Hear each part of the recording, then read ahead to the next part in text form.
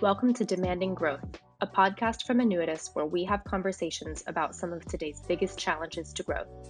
My name is Anna Claire Hayden. In today's episode, we're talking about change management.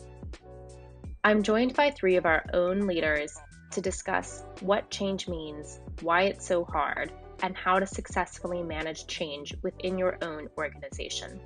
Let's go around and introduce ourselves. Hi, I'm Jessica Jones, Chief Growth Officer of Annuitas. My name is Jen Watson. I'm the Senior Director of Strategy at Annuitas. Hi, I'm Jennifer Harmel, COO here at Annuitas. Thanks to all of you for participating. Let's dive in. So when we're talking about convincing your colleagues to change, we're really talking about change management, which I looked up the formal definition. It's defined as the discipline that guides how we prepare, equip, and support individuals to adopt change successfully. And it's a big industry. I Googled that term and got almost 4 billion results. It's a big deal, and obviously people need a lot of help with it. And so my first question is, why is change so hard? Because it makes you uncomfortable. It makes everybody uncomfortable. They're required to do something outside of their comfort zone. It's something different. And I also think that it makes people in a certain capacity have to acknowledge that maybe they were doing something wrong. Absolutely. And that also adds to the discomfort. I think also that people are just people, right? People are stubborn and they're creatures of habit. And change might also require you, or probably typically does, requires you to work with people you're not used to working with. Right? Or even to take that even further, actually confronting somebody that you might not have a great relationship with in the past to improve that. It's like sales and marketing, right? Long storied history of not being aligned. A big part of change management is getting them aligned completely, which is not the easiest thing in the world.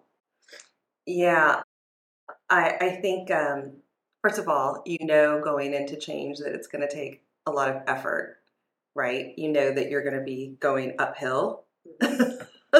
So especially for people who are in a situation where they've kind of been coasting and just getting by with the status quo, whatever that looks like inside of an organization, you know that this is going to shake everything up and you're going to be climbing uphill to make that change happen. And it's going to be really hard and it's going to be a struggle and you're going to have some fights along the way, trying to get people to climb with you.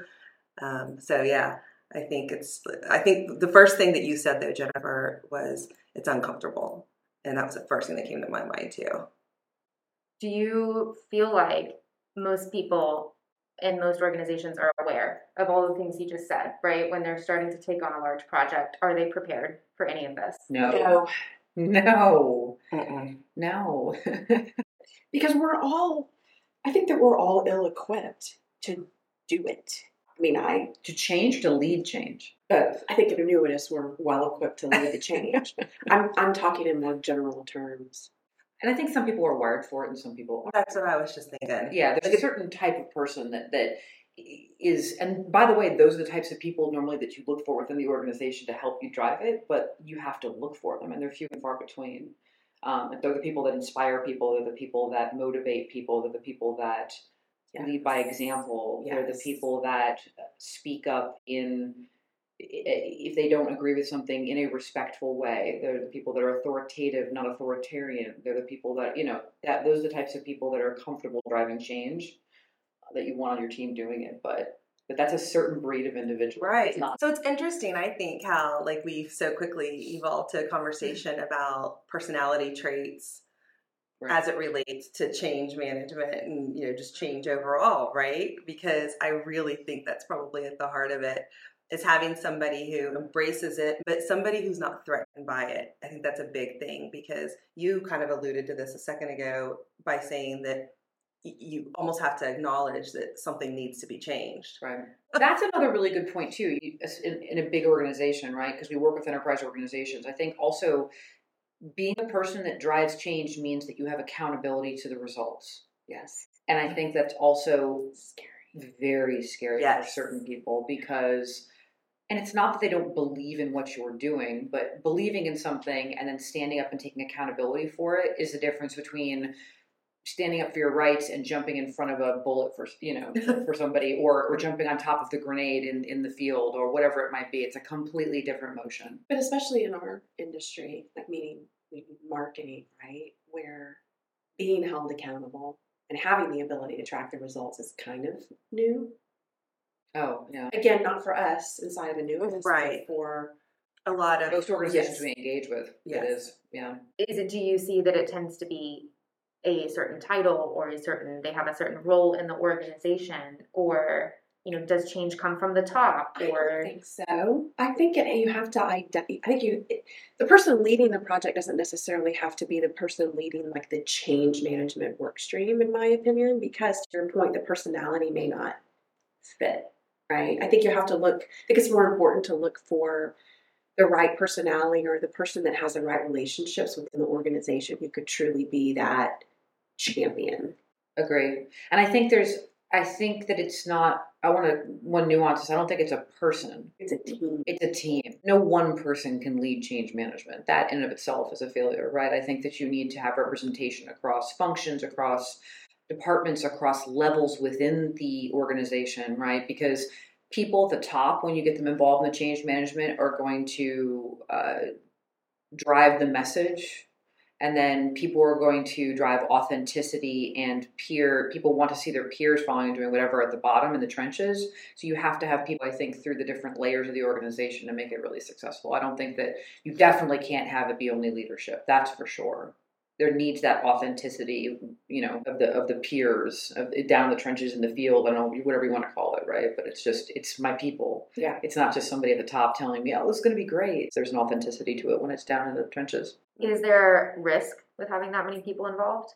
Keeping them all aligned and on the same page and driven towards the same goals? I think that's what change management is. is managing the risk and keeping It's- everybody. It's what does what does internal communications need to look like? How often do we need to meet? It's those kinds of things that you have to think through, right? First of all, who's the team for the change management, right? How are we going to make sure we're all aligned, right? Meetings, communications. Also, then how does that permeate, to Jessica's point, down, through all levels of the organization? Yeah, and I think, speaking from like a client perspective, it's I think really important to have that. It's like having a personal trainer to take that group of people and really help drive that. I mean, yes, you need your internal champion, you need everybody on board, but I think that it can be really hard to do it yourself, right? To have the discipline to make it all happen. And that's where I think it's really important to have somebody holding you accountable for that and, pushing along the way. Because what I've noticed is if the change is just happening within the organization and you have no external force, I feel like it's more likely to fail because you get lazy or you get sidetracked. But when you have that external presence, that thing that's like pushing you and questioning you and making it a priority, I think it really helps organizations, and I think it becomes more of a priority. It feels like an ally. It feels like you've got, especially if you're the champion, which I was, it's like you've got like people behind you, like pushing you, and you're like, okay, safety in numbers, right? I've got all these brilliant minds behind me that have done this a million times, and now I can take all that knowledge and help facilitate the change that's needed. So I think it's imperative. Let me ask you a question about that. So recently, we've seen change initiatives that have done really well. We've seen ones that have failed, obviously. I have found that regardless of somebody being behind you and partnering, whatever, in my personal experience with the clients I've managed, I have found that a key piece of it, even though we may be the drivers, is that the initiative is still branded as an internal initiative, that it's not the annuitous transformation. It's not the, but it's the client X project. So when we're socializing it, when we're spreading the gospel, the good word across the organization, that the people that are, we may write the script, we may do all of the key emotions, but it's being delivered, managed, and branded as an internal initiative. And that's where we've seen it succeed, because it's born out of the business. Then it's not, and they have to own it long term. And what happens when we go away? They don't own it. Is there a formula or a framework or a discrete set of steps that one can take to improve their chances of success? Absolutely. Yeah, so I think one of the first steps is that you need to identify the individuals that are going to be successful in partnering to drive that change. And you have to be meaningful about it. You have to ask tough questions to people. One of the things in our interview process that I always find that's really helpful to identify those people is asking every person that we interview, why is this going to succeed and why is this going to fail? And who across the organization inspires you? Who do you think is going to be a blocker to this? These are research interviews she's talking about. In our strategy phase, up front, the internal interview process, talk through challenges and trends in the marketplace, decision-making process. Right. But one of them is internal points of friction that may be inhibiting growth or maybe inhibiting, most of the time it's focused on sales and marketing, but we've lately been expanding to talk about the entire organization because people don't realize that there are always, that's another thing too, people don't realize we always focus on the actual initiative at hand. But I think you have to think about on a broader scale, right? What are the rest of the things going on in the organization that potentially are competing for attention, or may things that could derail? And sales unfortunately ends up being the butt end of that a lot of times, right? People, we're launching a new CPQ system. We're doing this, we're doing that. But it's going to help them, so it's not a big deal. Well, no, it means that IT is implementing something that's going to impact and make them uncomfortable with change. Sales and marketing is impacting something that's going to make them uncomfortable with change. All of these different places, and because they're doing it in silos, they don't know about, like you said, the peripheral, all the different things going on, and the aggregate of that and the impact that has on somebody's ability to do a job. Especially if you're working, I think that becomes particularly important if you're working with a business unit, some kind of division within a bigger company, because the peripheral things are more likely to kind of take over, right, the attention. Corporate can say, deprioritize that. I need everybody focused on this. Right, exactly. So going back to it, it's identify the individuals that are going to help you drive change for sure is step one. Truly drive change and make sure you have adequate representation, like I said, throughout the striation of the organization in all different, right, horizontal, vertical, everything, I would say. I think there's two other things I would add. One is to really know the motivation behind it, like what's really driving it. When you really just peel and peel and peel and peel away, because you're going to have to keep coming back to that. Anytime you start going off and getting distracted by this or that, you keep coming back to that. And also painting a very clear picture of what the future looks like. What's the post-change world going to look like? Be crystal clear on that so that you can, get there. So, and everybody has to have that same picture. They all have to share the same vision for what it looks like. So that future state, know the motivation. I think that it's really important to recognize that change management doesn't have an end. It's something that needs to be woven into the fabric of what you do, and even once you launch, even continuing for an extended period of time to make sure that it sticks. Well, also identifying issues or potential issues fast and getting out in front of them and having a communication plan around that as well. Absolutely. I feel like that's where a lot of change management falls apart. I mean, most organizations, let's face it, do a really crappy job of communicating. They just do. You have to just over communicate, and so many organizations under communicate. And there's no way that change management will be effective if there's not the communication piece. But somehow I feel like that's not always a priority. So what do you do when you do have surprises or somebody suddenly veers off track and they're no longer on board with this idea? Are there ways to overcome that?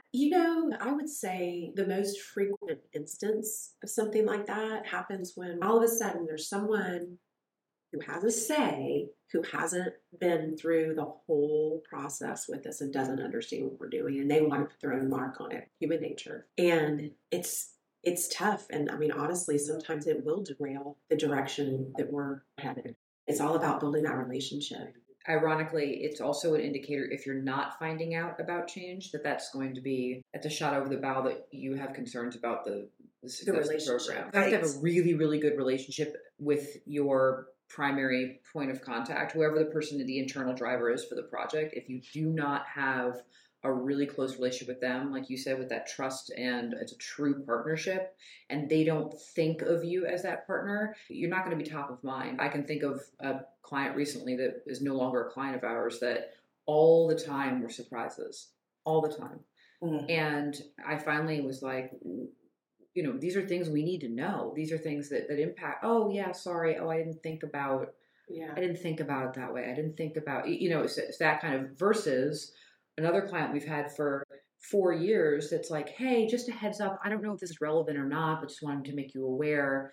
And then we talk through it and how we could either leverage it or how it may impact things. And so that's a partnership. They understand that we're looking out for them and that they need transparency in the relationship to be able to be successful.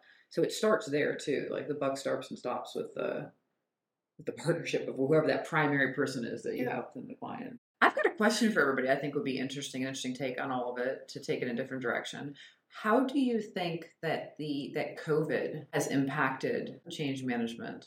I guess my gut reaction to that question would be, I think people have gone maybe one direction or the other. I think there have been businesses that recognized they had to pivot quickly. And then perhaps there's the opposite end of the spectrum of people with so much unpredictability going on in the world and so much fear and uncertainty that they grasped on to even more. I agree with you 100%. I also think that when you think about employees now returning to, air quotes, back to normal, because there is no back to normal, right? So whatever the new normal is defined as, I don't think we've actually landed on that yet. But I think that because of this experience that people are expecting different things from organizations like that they work for, and potentially internally driving change that way. And I wonder how that's going to impact our ability to change, to drive change within organizations with transformation projects and things like that. Understanding that people are already internally driving, trying to push and drive and mold and reform and reshape the organizations for the new post-pandemic state. I don't know, whatever you want to call it. I don't know. It's going to be very interesting. I think people also right now are super risk adverse. So I'm wondering too if people are going to be more resistant to broader scale change and then looking for things more incremental to make it more tolerable. I don't know the answer. It'll be really interesting to see. Yeah, I mean, I think for a lot of organizations, I think COVID magnified the need for change in many areas. Hopefully the long-term impact of that would be positive. I think it will. Never ignore your existing customers. I think it will be. Yeah. I think people are finally starting it brought that to the surface, which is sometimes, I think, the most uncomfortable type of change, when it suddenly feels really urgent. It suddenly feels like, oh God, this is really a priority now. I think it makes people a little more uneasy than just, oh, here's this great change that we can make, and there's not the sense of urgency behind it. I think it's added stress when it's really an urgent thing.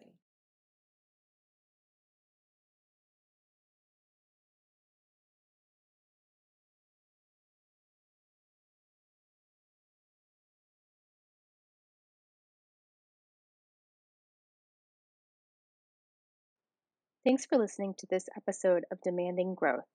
For more resources and materials, head on over to annuitas.com.